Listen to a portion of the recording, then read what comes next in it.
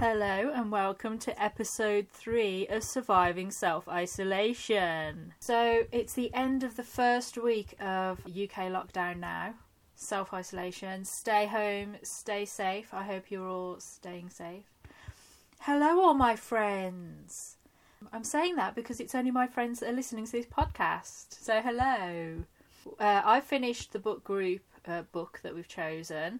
It was okay. I'm just going to wait for everybody else to catch up now, and so we can read the second one, which was my recommendation. Looking forward to that. But just in case you are a complete and utter stranger to me, if not the podcast, welcome to you as well. Please tell other strangers about my podcast and encourage them to listen to it. It will do my morale good. This podcast is doing my morale well generally. I haven't really been out much. I've been out once shopping. That was an experience, but don't worry, I'll repeat it.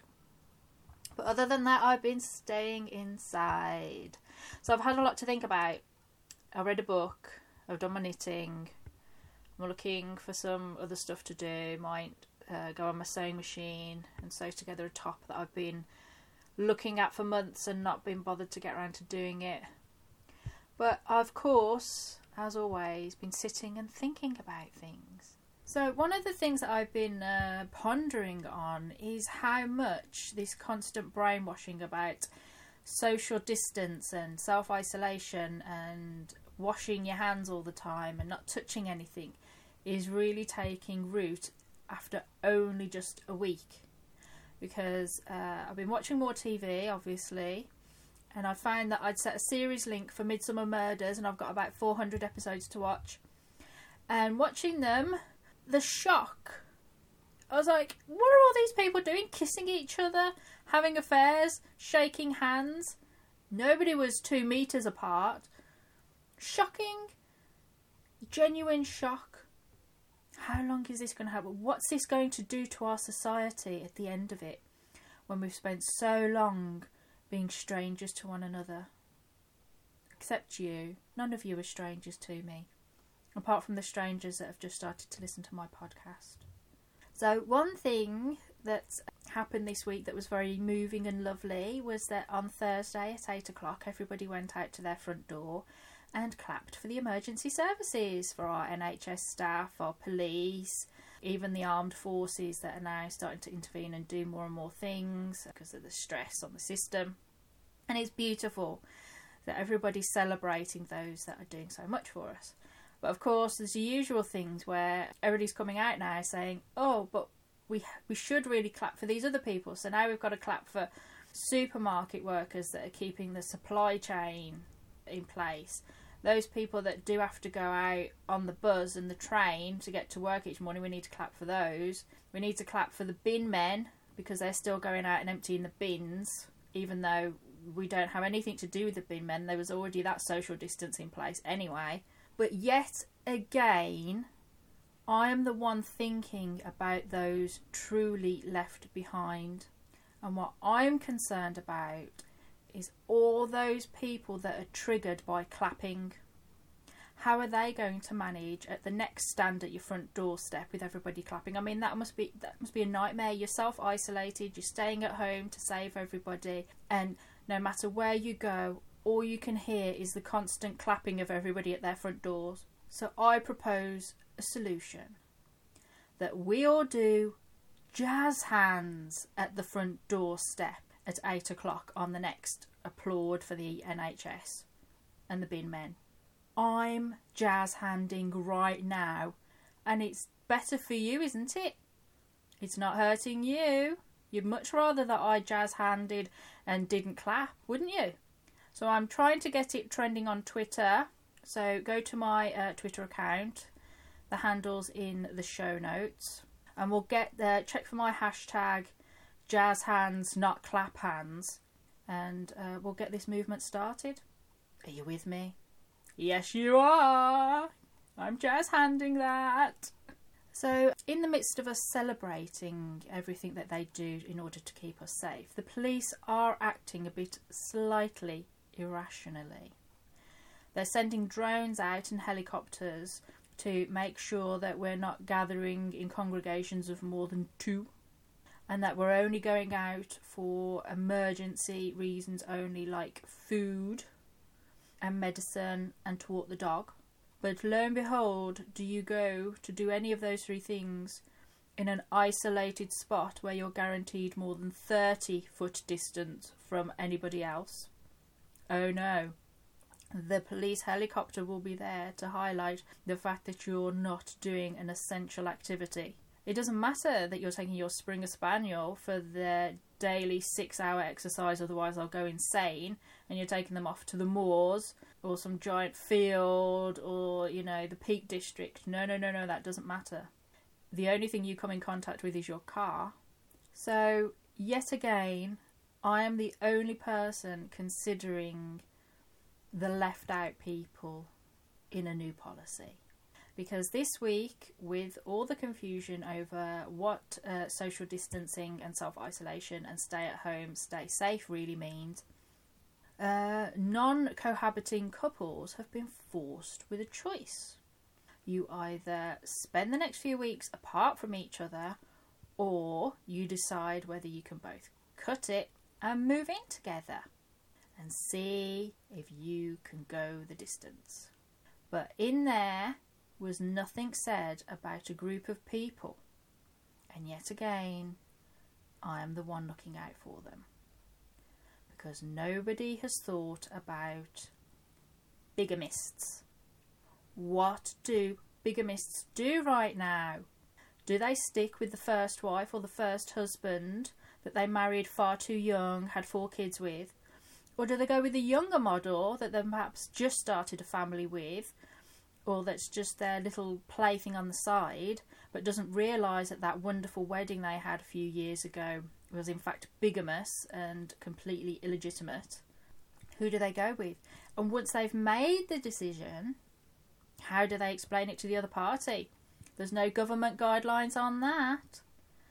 Well, I'm interested in sharing any information that I can get during these very difficult times. So if you are a bigamist and you have already gone through this, please send your solution to surviveselfisolation@gmail.com, and I shall read it out in the next episode. I mean, if you are currently thinking about leaving your partner, or you have self-isolated and stayed at home with your family, and you're realising this is the crunch point, now is the time for you to leave them for that person you've been having an affair with. Because under no circumstances can they come round and get within 6 foot of you. They've got to keep their distance. So now is absolutely the right time to take the chance, make the jump, get off the pot. The amount of things that we can do now because of this social distancing and not face the consequences. You commit any number of crimes, the police aren't going to look for it, because, as I said, they're flying helicopters around the skies of desolate beauty spots. If you're like part of a polyamorous relationship, it's ill-advised for you all to go shopping together. That maybe 2 couples, a couple of you in the relationship will have to pretend to be a couple instead of polyamorous, and will have to go supermarket shopping together and just pretend that you're like a normal couple like everybody else. That will only last so long, because soon enough that it'll only be one person allowed to go into a supermarket to go shopping. So enjoy it while you can.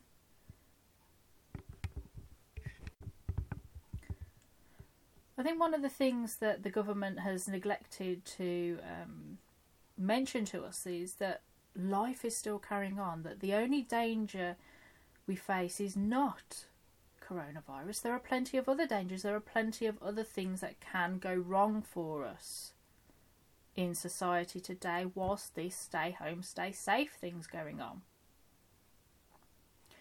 Because it was such a delightful week that I spent a couple of afternoons in the garden with my mum, getting a few things done, a couple of things dug over, a few bits of tidying up ready for the planting of all the vegetables in a month or so.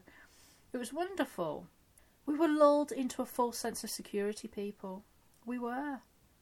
We were just happy, chatting away, forgetting about the news and Twitter and Facebook and social media. We didn't even have any radio on or anything. We just stood out there enjoying each other's company, achieving something together. We had a sense of purpose. Completely lulled into a false sense of security, because at the end of this lovely afternoon, packing up, ready to go off and start the tea, some poor, sad, alone little pigeon completely undershot its downward sweep and smacked head first into the garden fence that next door had put up last year. Duff! It then promptly staggered down the garden in utter confusion, bewilderment, before collapsing in the middle of the garden path, dead. Now, there was nothing on the news about this. Nothing on the news about if you just stay at home, you'll stay safe. We weren't safe. We just saw some poor pigeon accidentally killing itself. It was very sad. I just want you to all be aware that things can still go wrong. It's not always stay safe. Sometimes it's stay at home and shit still happens. Despite the fact that we should all be sticking together, supporting each other, nurturing each other emotionally and in other aspects, as quite a lot of people have suddenly found out they've been made redundant. There's actually quite a lot of public shaming going on still. Still lots of online shaming of people going out for food shopping, which actually is completely legal and permitted. But the mere thought of people visiting a supermarket is enough to send certain Twitter personalities into an absolute tailspin. I've actually seen online newspapers post pictures of people coming back from the supermarket, completely keeping their social distance from others, but have had the brass neck to buy such things as gardening equipment like seeds, the odd plant, watering cans. They've obviously taken advantage of a special deal in their supermarket where they come back with a non-perishable item. How dare they? Is this really essential to go out shopping and come back with fuel for your barbecue that you're going to have in your back garden, unlike the people in Coventry that decided being told to self-isolate and not talk to other people was the right time to have a secret barbecue? But yeah, how dare people buy stuff to entertain themselves when they can't get out and they possibly can't get on to watch some video because everybody else is doing the same thing at the same time. So that's episode 3 in the can. I hope you've enjoyed it. I enjoyed recording it, which is what's really important here. But I hope you come back for episode 4. I hope that your first week of self-isolation was as entertaining as mine was. So you take very good care of yourself, and goodbye until next time.